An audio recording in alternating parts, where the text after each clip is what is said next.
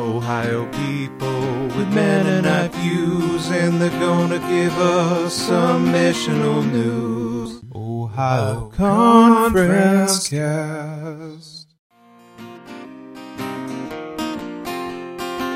You are listening to Ohio Conference Cast, a podcast dedicated to sharing missional stories and other information about Ohio Mennonite Conference. Here are your hosts, Thomas Dunn and Bill Seymour. Well, welcome back, everyone, to Ohio Conference Cast. It's a rainy morning, and Bill and Dan and I are sitting together, drinking a cup of coffee, having a relaxing morning. That I is Thomas, and we are with Dan King, who is a retired pastor in Ohio Conference. Dan, why don't you tell us a little bit about yourself? Well, I am a retired pastor in Ohio Conference. That's perfect. Thank you very much. Why are you... No, I'm kidding. He's also a middle school math and biology teacher. That's Spanish? I've seen him teach Spanish. He didn't teach me Spanish. Okay. Yes, so wait, he taught you biology? He was my 7th grade science teacher. Yes, wow. Thomas was my exemplary student. Yes, one of many at Central Christian. Nobody in Ohio Conference believes that. No, he was a good kid, even as a middle schooler. Yes, I don't recall anything negative on him. Wow. We're not going to... Wow, that's a soaring review. I've never heard that from a middle Thomas school teacher before. I never recalled anything negative. I do have a failing memory. All right. Well, keep going. So where are you at now? So you were retired. Where was your last charge? Yes. The only full-time pastorate I've had was at Beach Mennonite Church, a very wonderful experience for 9.5 years. And so, as we will say here in a few moments, I retired from Beach Mennonite Church in Louisville in November of 2016. And we moved back to Dover, where we had lived previously.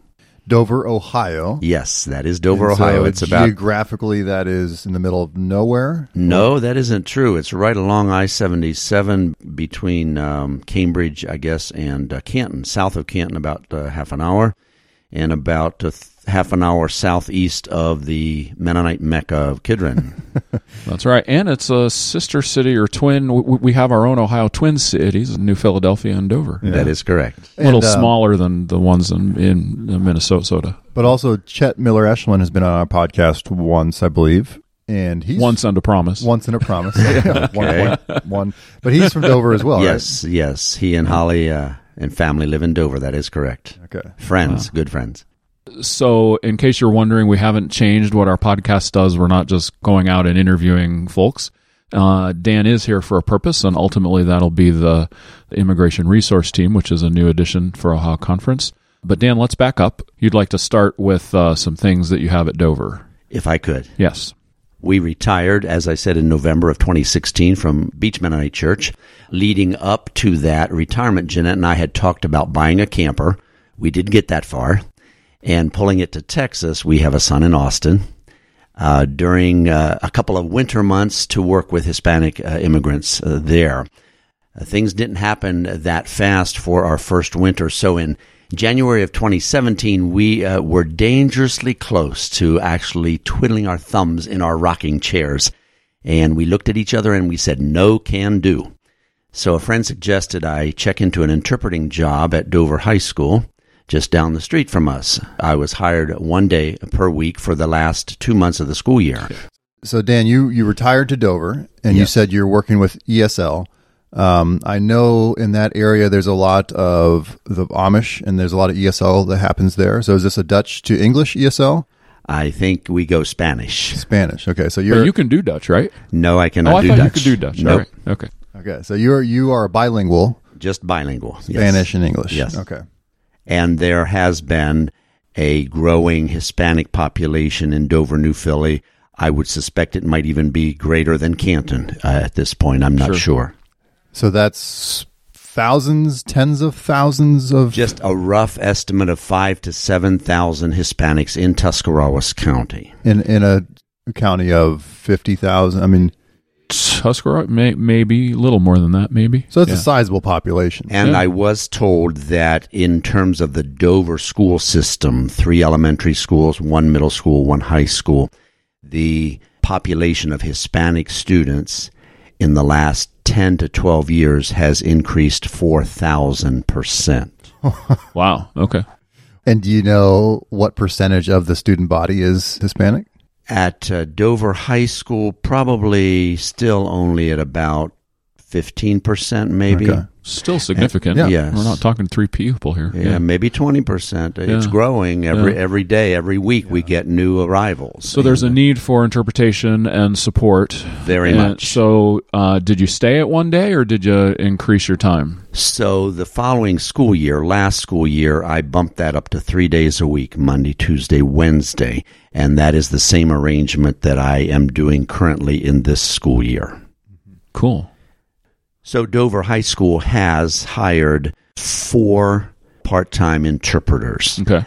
for various purposes. I've been assigned 8 classes, a schedule, 5 history classes, 1 biology class, 1 language arts class, 1 study hall.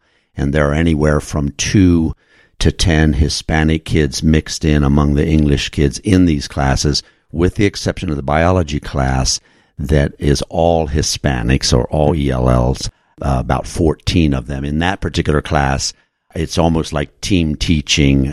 Sure. The teacher allows me to do so many different things. Well, good thing you're trained. Yeah. Yes, yes. Well, so, yeah, you are a trained teacher. You're not hired as a teacher. I am hired as an interpreter. So you're Right. in the classroom, the teacher's up front lecturing, walking through something, and you're sitting right next to a student translating live as it's happening? Or? It varies from classroom to classroom, but I'm often off to the one side of the classroom with Hispanic students, pretty much on my end of the classroom with a dry erase board, and I'm jotting Spanish words, translating keywords and phrases and so on. Huh. Interesting. Or sometimes I'm allowed to pull them out into a separate classroom and work with them to prepare for a quiz or a test on my own. That's great. What's your greatest joy in doing that? I mean, does this feel like retirement, or does it feel like you're working again? What?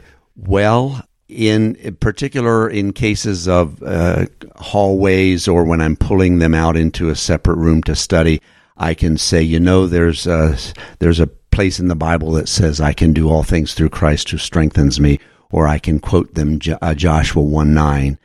Those kinds of things. So you get a little chance to be a little evangelical and tell them why you're doing this. You might say that. Pastor interpreter. Nice. And I would say, and to take nothing away from the pastoral call and my years of pastoring churches, I can think of few times, to wax a bit Pentecostal here, when I have so consistently felt, quote, anointed for this work. As I walk the halls and I see Hispanic kids' faces brighten up when we meet, God has given me such a deep love for these kids, and I know it comes through. Well, Sure, and I think it comes through in your voice, and we can see it on your face as you talk about it. And reading the whole Bible, the New Testament, Jesus in particular, I mean, you're right at the heartbeat of Christ there, what you're doing. So I would expect the Spirit to be... I was a stranger, and you welcomed me. Yeah. Matthew 25. Yeah. Here's the kicker. In addition to being thrown into a new language, a new culture, a long list of school rules, many of these kids work nights, anywhere from 8 to 12 hours a night, and then try to stay awake during a history lecture or something the next day where they may know 10% of the words. Many of my students are unaccompanied minors in that immigration category. They're 15 or 16 or 17, and they find it a better chance with immigration system to turn themselves in at the border and then give a sponsor's name and address. Here in Dover, that would be. They're making their way to the border. Where are they? Mexican? Honduran? No, 95% of my students are Guatemalan. Okay, right. So they're making their way through Honduras. Or through Mexico. Through Mexico. Yes. To the wall. They turn themselves in. Right. And then... most of them, I think, are turning themselves in as unaccompanied minors. Yeah. Give the name of a relative. It could be an older sibling. It could be an aunt, uncle, cousin. The name and the address of a person. They verify that, I guess. And then they're here. They're working nights. Working nights, going to school, in the day. And sending their money back home? to their families. Wow. Yes. I want to say yet one other aspect outside of school. Through Sarah Lehman at LifeBridge Church, I met this man we'll call Carlos. either in his late 30s or early 40s. He's been in the U.S. about 6 years, hasn't seen his wife and 2 teenage daughters since leaving Guatemala. Ouch. He presently has a niece and nephew living with him. That would be the unaccompanied minor kind of a thing, I guess. A year and a half ago, he lost sight in one eye due to an accident on the job. Mm-hmm. A lawyer has been working on this case for a year and a half now. He finally, just a couple weeks ago, got some settlement payment for the accident that was negligence, I think, on the part of the company with this accident. But it was only a fraction of what he would have received if he were a citizen. So Carlos's needs sometimes seem endless, but I continue to be blessed by his friendship and generous spirit. Let me add a little bit, if I could, yet on Jeanette. Sure. Who's Jeanette? Jeanette is my wife of 45 years now. Right. Yep. Neuenschwander, by the way, does that count for anything? My name is Seymour, so I got nothing there. Okay. Okay. So last school year, she volunteered one morning a week at an elementary school in New Philly, working with Hispanic kids. This year, she's bumped it up to 2 mornings a week. And, of course, she loves it. The teacher loves her, and the kids love her, working with Hispanic kids in a 2nd grade classroom. So. Cool. Okay, so we appreciate all this. And so what brings you here for Ohio Conference Cast? Well, could I add the second circle that has to do with Open Arms? Sure. Because Open Arms Hispanic Ministries is certainly connected. It's connected directly to Ohio Conference. Conference. Right? Yeah. Well, let me throw a question out there then. Sure. So Bill and I have the dubious, privileged, distinct honor of working with Geraldo a lot, and he is executive director of Open Arms Hispanic Ministries. So do you have overlap with him? I mean, what you're doing seems to be in line with what Open Arms does. Well, in that regard, I joined the Open Arms board a year and a half ago and just recently became chair. No, there isn't a direct connection with what I've just talked about in Dover at this point, and Open Arms is just another sphere of ministry in my retirement time here. I've worshiped at Salem occasionally. I'm always blessed by the energetic spirit of worship and a small taste of the kingdom now. Yeah. Did you just drop a little something? You said you're the board chair now. Yes. So you would be Geraldo's boss. You might look at it that way. Yeah. Well, we'll keep that in mind. Yeah, we'll keep that. Yeah. Sometimes he's hard to watch out. keep a handle on. Okay. Yes. No, I don't see it specifically that way. He is a dear brother and friend and co-worker in the kingdom. But yes, I am the chair of the board now. So anyway, in terms of Open Arms, the growth of both Salem and Open Arms Ministries has made it impossible for Geraldo to keep wearing the 2 hats that he's been wearing up to this point. So he is stepping down. It is knowledge that he is stepping down as pastor at Salem at the end of this year in order to go full-time with Open Arms. So we are, yes, to go back to your question, we are exploring the possibilities of expanding Open Arms work into places like Massillon and Dover. In fact, recently we changed our mission statement briefly. Instead of reading, seeking to meet the needs of Hispanic immigrants in Wayne and Holmes counties, we changed that to say in Wayne County and surrounding areas. So, Dan, recently you have agreed to, along with Alyssa Short, to form a resource team on immigration. You want to talk about that? Sure. I believe it was the August meeting of Ministry Development Team. Alyssa and I were asked to form this team. We were told to find 4 to 6 members, which we have just rounded out, our 6th member now and ready to get underway. We have been given 2 tasks by Ministry Development Team. One, to develop a resolution on immigration to present to the delegates at ACA in March for discussion and hopefully approval. And secondly, to develop a list of resources for congregations to become better informed on this issue. So let's take a step back. A resource team within the current Ohio Conference structure is a group seated by the Ministry Development Team. So we have, if you've heard of the missional group, that's a resource team. The people that are planning the gathered meetings, that's a resource team. So it's one of those things where Ministry Development Team sees a need for ministry involvement, and they see a resource team. So, exactly. That's the way I understand it. Yeah. And so this is how the conference works when it's working. So, Dan, then you mentioned you have the 2 tasks you've been given. One is to come up with a resolution for ACA. Right. And the other is to come up with resources for all of conference. So have you started on that work? What's it look like? I've only done a little work mentally, and I'm sure the other members have done some of that in their past experiences and interest in this issue. We expect to get word out to constituents of Ohio Conference soon in one way or another, either a survey, which Alyssa Short, by the way, has told me doesn't always work too well in these settings. Right. But response rate, I think, is pretty low. Right. Yeah. But we could get a survey out to congregations to get some feedback, or we certainly will invite open-ended contacts with us, with any individuals or congregations who want to have some input in the writing of the resolution. We're going to sort through anything that comes our way, ideas, questions, comments, perspectives. Well, and it sounds like you guys haven't met yet, so you don't want to get too far ahead of your committee. Yeah, right. So my question is, when the resolution that would be coming to ACA, what's it for? Is it directed towards something, some entity, towards us? Is it to clarify where we are? Is it to make a political statement that maybe our governors or elected officials will listen to? You understand? It's a very good question, and I think it's unanswered at this point. Okay. I envision that it perhaps might have some elements of some of those things. I envision that the resolution would call congregations and individuals in Ohio Conference to look seriously and carefully at this issue from a biblical perspective, to have discussions within congregations on the issue. It may have a component then of, let's say, a political nature. It may have a component of statement to elected representatives at the state level or the national level, asking for various actions or considerations or perspectives on the part of our elected officials. I can't say for sure.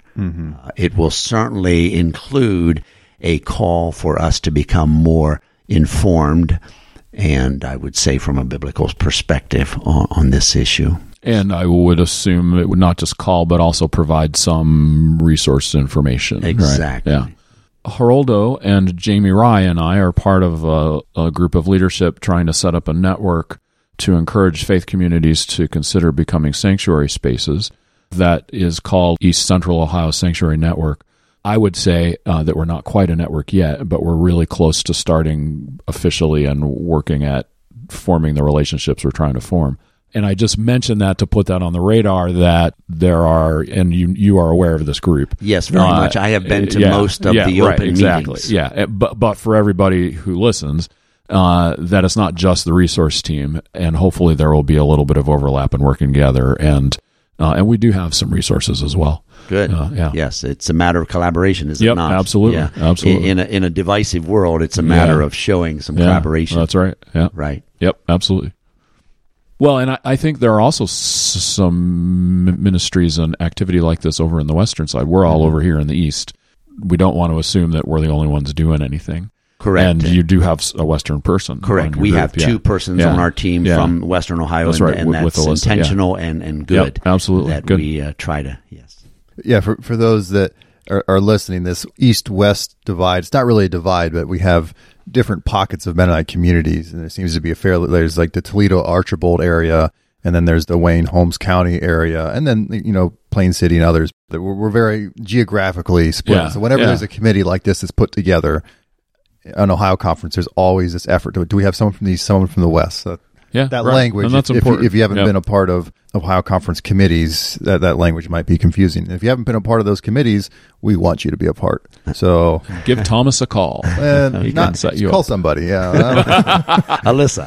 She's the call go-to. Alyssa, yeah. Alyssa or Judah. They're the two go-tos. That's the truth. So in listening to Bill and Dan speak, I mean, it sounds like there's this groundswell of, Geraldo and Open Arms has been doing this for years. There's Brazo and Brazo. I know Zion Mennonite has had, I think, some Catholic sisters working out of their church for years. There's the East Ohio Sanctuary Network. There's Dan. So it seems like there's a groundswell of immigration concerns and ministry. What do you see from all that, Dan? What are you learning from that, or why do you think that's happening? Obviously, it's front and center now on the national scene, Sure. and it's a very hot-button, divisive issue. But that, to me, gives us great opportunity to be, if you will, the city on a hill, the light in darkness. For example, I see that among professing Christians, some don't appear to have a very Christ-like attitude toward this issue. On September the 26th, Jeanette and I went to a meeting in Canton, a small church called the Radial Church. We were incidentally kind of surprised and disappointed to see no Mennonites there. Maybe the word didn't get around. We heard an excellent presentation from Matthew Sorens from World Relief offices in Chicago. And here were several rather surprising statistics, though I'm not sure of the polling details. 75% of evangelical Christians who were polled see immigrants as a threat or a burden. However, 96% of economists polled said that the overall effect of immigrants, documented or otherwise, on the U.S. economy is positive. Only 42% of evangelical Christians say that immigrants present an opportunity to introduce them to Jesus. Less than half. And by the way, if you start talking to them... Evangelical. Huh, interesting. Yeah, right, Yeah. right. Very interesting. What's the nature? What's the We need root to word think there? about the definition Okay, there. yeah. If you start talking to them, you'll likely discover that many of them already know Jesus, perhaps more intimately than you and me. To save the worst, perhaps, for the last, only 12%, that's 1-2, that's 10 plus 2, 12% of evangelical Christians in this poll say that their views on immigration are informed primarily by the Bible. So I say we have our work cut out for us as Anabaptist followers of Jesus. And I was looking this morning at the Confession of Faith, Article 23, I believe it is, worth rereading with the lens of immigration. Sure. In our relationship to government as we understand it as Anabaptists. Sure. So that's part of the motivating factor in my life right now, and I think hopefully with many others at the conference. I'll give a shout out too. MCC has a very robust immigration arm with some good work and some information that is readily available. So if you want more, you can go there as well. Yes, and we will provide some of that information on our list of resources. Well, Dan, thanks a lot for the work you're doing, for modeling Christian retirement for There we go. everyone, for That's Bill and right. I who are ready to retire, next year, or is it 18 months? Tomorrow. I thought it was tomorrow. Tomorrow, yeah. Uh-oh, here we go. Our churches might retire us tomorrow if we keep up. Okay, If we I keep hope that Ralph up. Reinford isn't listening to this. But yeah, thanks for what you're doing, Dan, and all the different circles that you're running in, and we look forward to hearing from you before ACA, probably before clusters, so we can hear what the resolution will be. But yeah, I think it's worthwhile for conference to have one voice on this. So thank you for that Absolutely. work. Thank you. Jeanette and I have been surprised and deeply humbled the way God has opened doors for us here right in Dover. We don't have to go to Texas with our camper. Our ministry is right here for now. Cool. All right. Great. Thanks, everybody, for spending this time with us. Thank you. Bye. Ohio people with Mennonite views, and they're gonna give us some missional news. Ohio Conference Cast. Thank you for listening to another edition of Ohio Conference Cast. We would love to hear from you. Our email is ohioconferencecast@gmail.com. Ohio Conference Cast is brought to you by the Ohio Conference Leadership Team, along with Norm Sohar, sound engineer, Megan Sohar, voiceover, Ann Lehman, publisher, and our many guests and listeners.